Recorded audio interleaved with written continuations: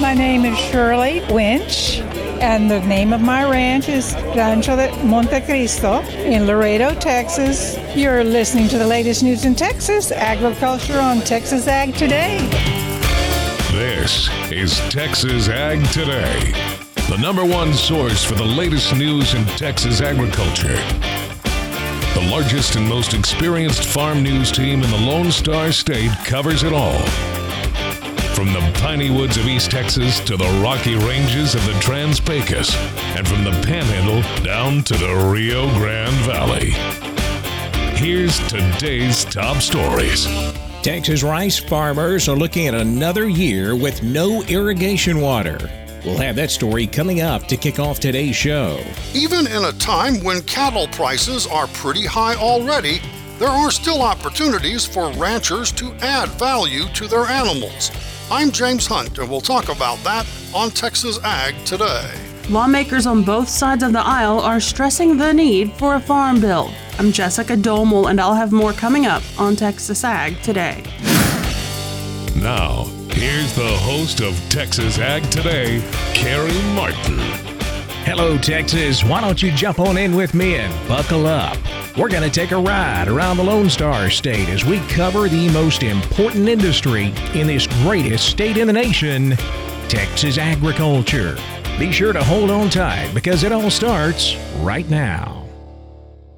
For the second year in a row, Southeast Texas rice farmers may not be able to grow a crop due to the lack of irrigation water from the Lower Colorado River Authority. Some people have reverted to, if they're in the right location, drilling water wells. But a lot of people are just not going to farm rice. That's Dylan Berglund, a rice farmer in Wharton County. Farmers in Wharton, Colorado, and Matagorda counties take irrigation water out of the Lower Colorado River to flood their rice fields. And last year, that water was totally cut off. Berglund says only farmers with irrigation wells can grow rice now, but those wells are very expensive to drill, with the price doubling in the past few years. The cost of a new well now is well over $600,000. It would take a lifetime to pay it off. Years ago, it was a lot less. We drilled one 6 or 7 years ago now, and it was $300,000. The root of the problem is that the reservoirs upstream supply drinking water to Austin and surrounding areas. Those reservoirs were lowered substantially by the 2-year drought, and they aren't releasing much water that can flow downstream to farmers near the coast. The drought situation is improving in Texas, but just over half of the state is now drought-free.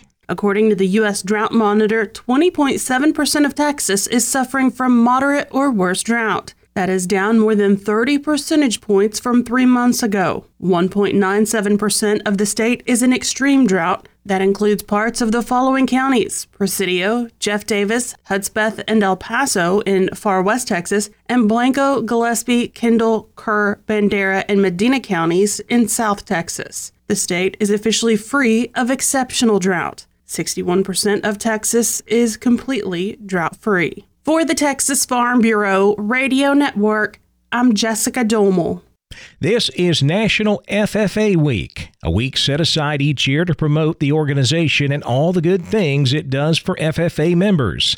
Elise Sharp is the first vice president of the Texas FFA.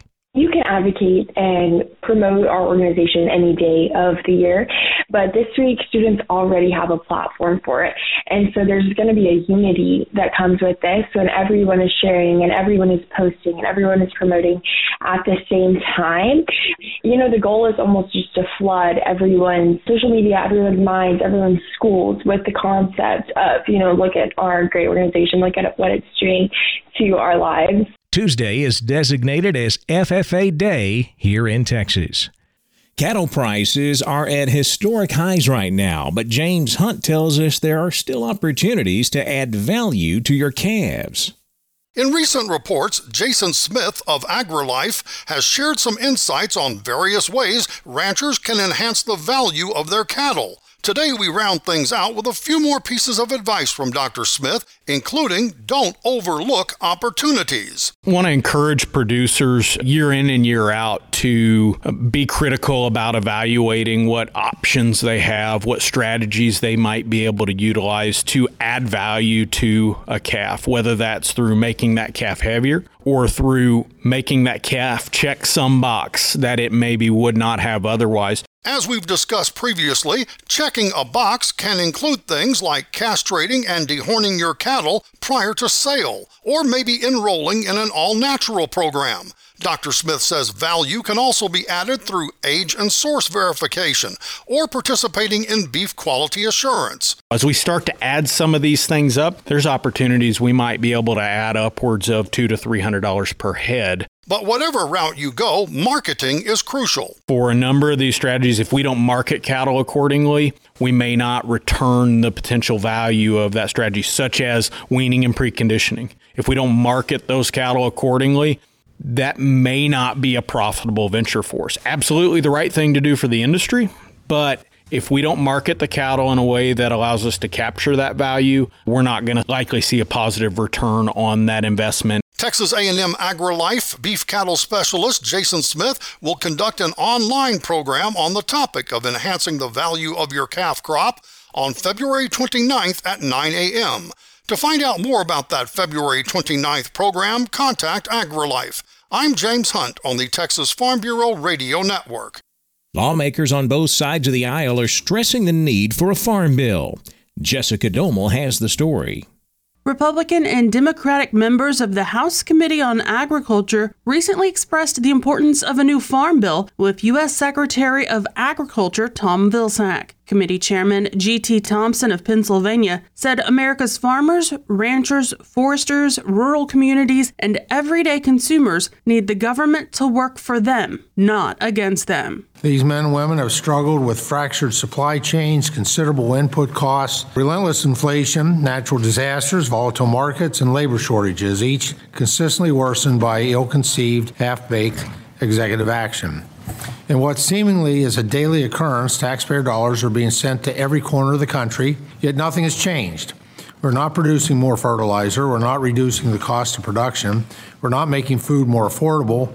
However, we are burdening the taxpayer. We're losing ground on the world stage. Thompson said the U.S. is a net agricultural importer. We are less independent, less resilient, and less competitive. Now, a farm bill is the best opportunity that exists to course correct. Now, I've been clear in my intent. Congress can and must craft a bipartisan farm bill that aligns the farm safety net with the needs of the producers, expands market access and trade promotion opportunities, strengthens program operations to demand transparency and accountability to the taxpayers, and helping our neighbors in need, but doing so without indiscriminate expansion of our nutrition safety net. Thompson told the committee and secretary it is virtually impossible to create a robust and resilient farm safety net without a significant investment. Considerable opportunities exist within our jurisdiction to not only fund the safety net, but fund a substantial number of shared bipartisan priorities. And I continue to implore my Democratic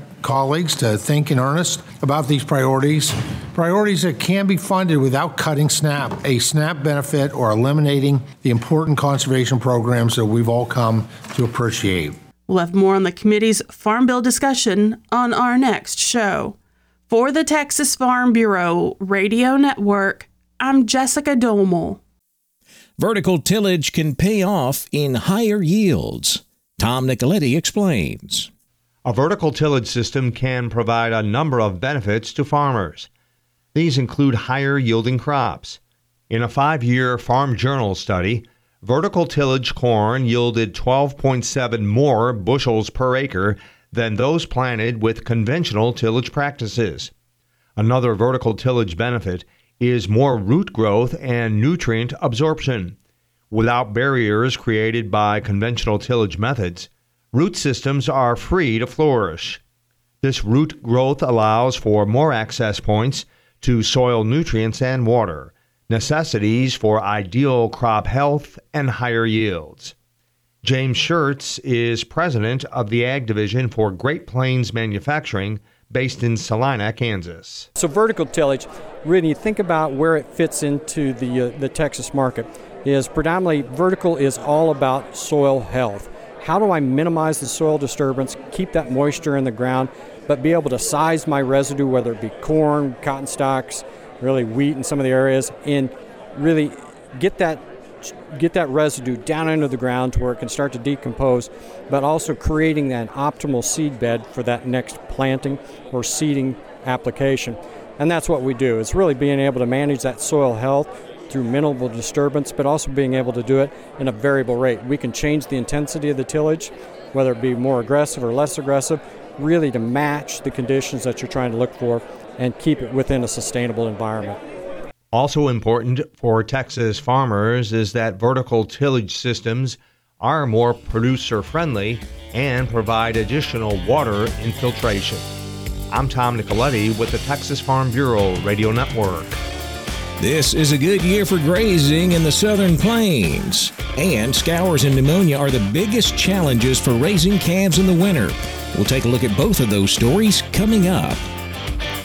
These stories plus a look at the markets are straight ahead on Texas Ag Today.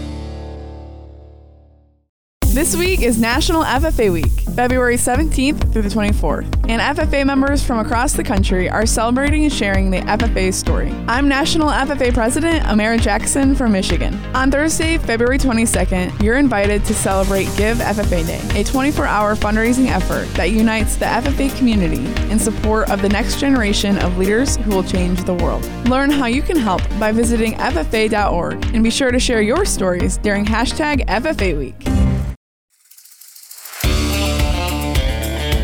Broadcasting from a padded room in the basement of the Texas Farm Bureau World Headquarters. Here's Carrie Martin with more Texas Ag Today. Let's head out to the Southern Plains of West Texas to check in with Eddie Griffiths.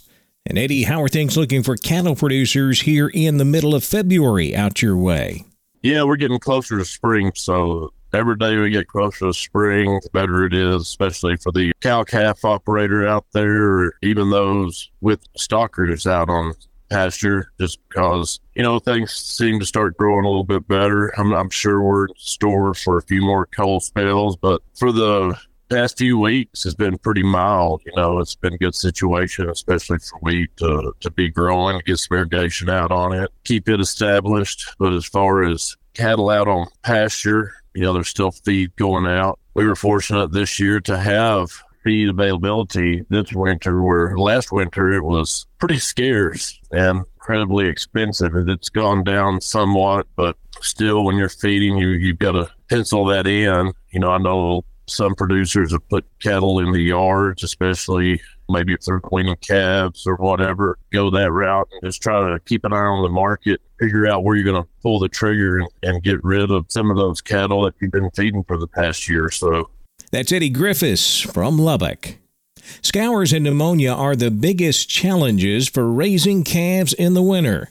Dr. Bob Judd says there are several things that can help deal with those challenges. Dr. Pamela Rugg from Michigan State indicates that supportive care is more valuable than antibiotics. The natural inclination is to treat these calves with an injection of something, but there are other methods that can guide calves on the road to recovery. Dr. Rugg and Dr. Sheila McGurk from Wisconsin have developed some suggestions for calf raisers. And first of all, isolate sick calves to their own area and put down fresh bedding to keep them warm and dry. If their temperature is decreased, administer oral warm fluids through a feeding tube if necessary. Oral fluids can be used as long as the calf's intestine is functioning and the abdomen is not distended. If the intestine is not working and you add more fluid, the bloating will increase and the calf's condition will deteriorate. Make sure fresh water is available twice a day, even for calves on milk replacer. They recommend to offer milk replacer at the same dilution and temperature, but feed more often. Instead of feeding 2 quarts twice a day, feed 1 quart 4 times a day, as this is easier to digest. Feeding large amounts of milk to calves with a questionable digestive tract can lead to digestive issues, especially in cold weather. If calves are cold, their digestive tract slows down, milk is not moving in their intestine, and this allows the E. coli bacteria to proliferate and cause infection. Electrolytes can be helpful for dehydration, but should not be fed within 2 hours of feeding milk. Non-steroidal anti-inflammatory drugs like Banamine and ketoprofen can increase the appetite by making the calves feel better. Supplementation can help replace bacteria lost if antibiotics are used, and use antibiotics only for specifically diagnosed diseases. I'm Dr. Bob Judd, and this is the Texas Farm Bureau Radio Network. We'll check the markets coming up next on Texas Ag Today. This is National FFA Week, and FFA students across the country are celebrating. I'm National FFA Western Region Vice President Emily Gossett from New Mexico. Many special and safe activities are happening in FFA communities this week, but all year long, FFA members experience education, leadership, service, and personal and professional development as FFA feeds our intellectual growth and curiosity. Celebrate with us and share your FFA stories during #FFA Week.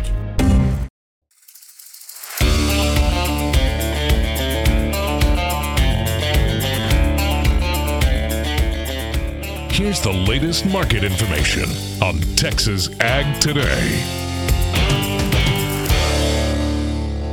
All of our agricultural markets were closed on Monday for the President's Day holiday, so we'll take a look back at how things wrapped up on Friday. We wrapped up trading on Friday, heading into the long weekend with live and feeder cattle both higher.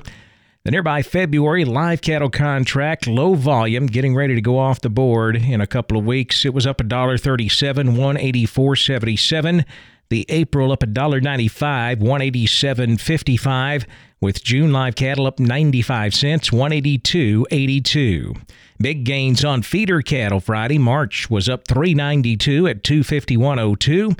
April up $3.32, $253.55. With the May contract up $272 at $255.62. Cash-fed cattle trade wrapping up the week, selling cattle here in the Southern Plains at $180.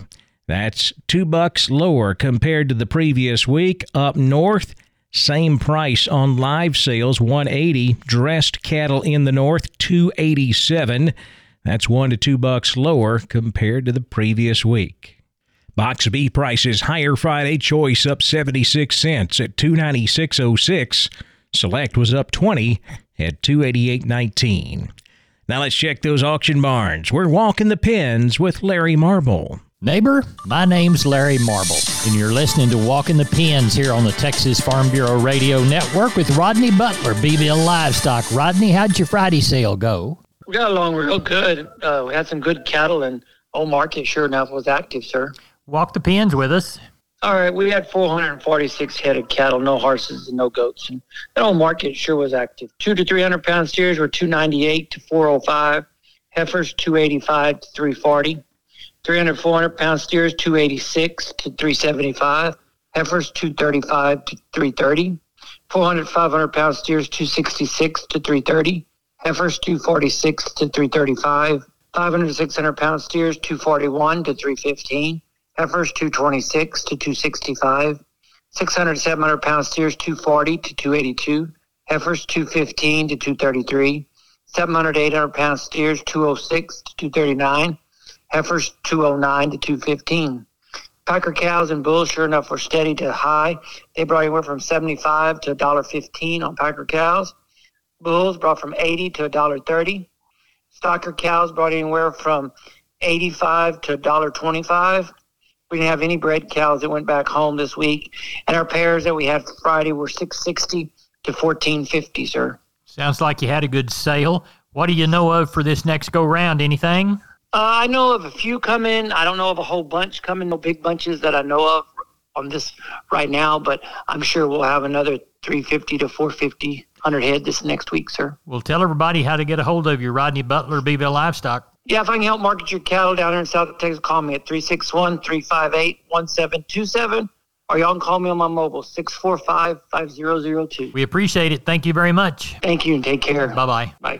Neighbor, thanks for joining us each day here on Walking the Pens and the Texas Farm Bureau Radio Network. I'm Larry Marble. That was Rodney Butler. We'll see you again tomorrow. Back over to the futures market where lean hogs finish mixed Friday. The April contract up 22 cents, 85.22. May was unchanged, 88.85. Class 3 milk mixed. February milk down a penny, 16.17 a hundredweight, with March milk up 7, 16.87 a hundred. Cotton closed lower on Friday. Profit taking coming into the market, pushing prices down. Of course, we've had a great week in the cotton market, especially on those old crop contracts. So traders closing out positions, taking profits heading into the 3-day weekend. March cotton down 76 points, 93.87. May down 89 at 94.42. December new crop cotton down 76, 84.08. Corn finished lower again on Friday, closing at a new contract low for the 6th time in 8 trading days. USDA Outlook Conference releasing another estimate on the corn crop last week. It showed the corn ending stocks rising by 360 million bushels, up to a total of 2.5 billion.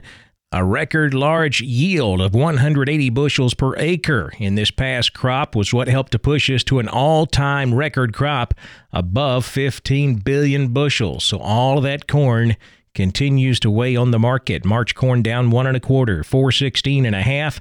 May corn down 1/2, 429.5. September finished 1.5 higher at 447 a bushel.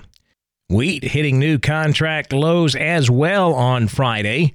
Just a glut of wheat on the market. Russia, Ukraine, and the EU all dealing with big wheat stocks, and they're chopping prices, undercutting everyone else on the world market. March Kansas City wheat down 8.5, 567 1/4. New crop July down 8 1/4, 555 1/4. Soft wheat in Chicago finishing lower as well. March down 6.5, 560 1/2. New crop July Chicago wheat down 8 1/4. 561 3/4. In the energy markets, March natural gas up 2 cents at $1.60. March West Texas crude up $1.14, 79.17 a barrel. The financial markets were lower Friday afternoon. The Dow down 145 points, 38,627. The Nasdaq down 130 points, 15,775. The S&P down 24 at 5,005. That wraps up our look at the markets, and that wraps up this episode of Texas Ag Today. I'm Kerry Martin. Hope to see you back here next time as we cover the most important industry in its greatest state in the U.S. of A., Texas agriculture.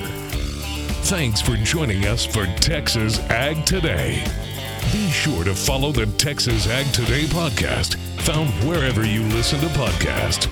For more Texas farm and ranch news, check out our website at texasfarmbureau.org or tfbradio.com. Texas Ag Today is a production of the Texas Farm Bureau Radio Network.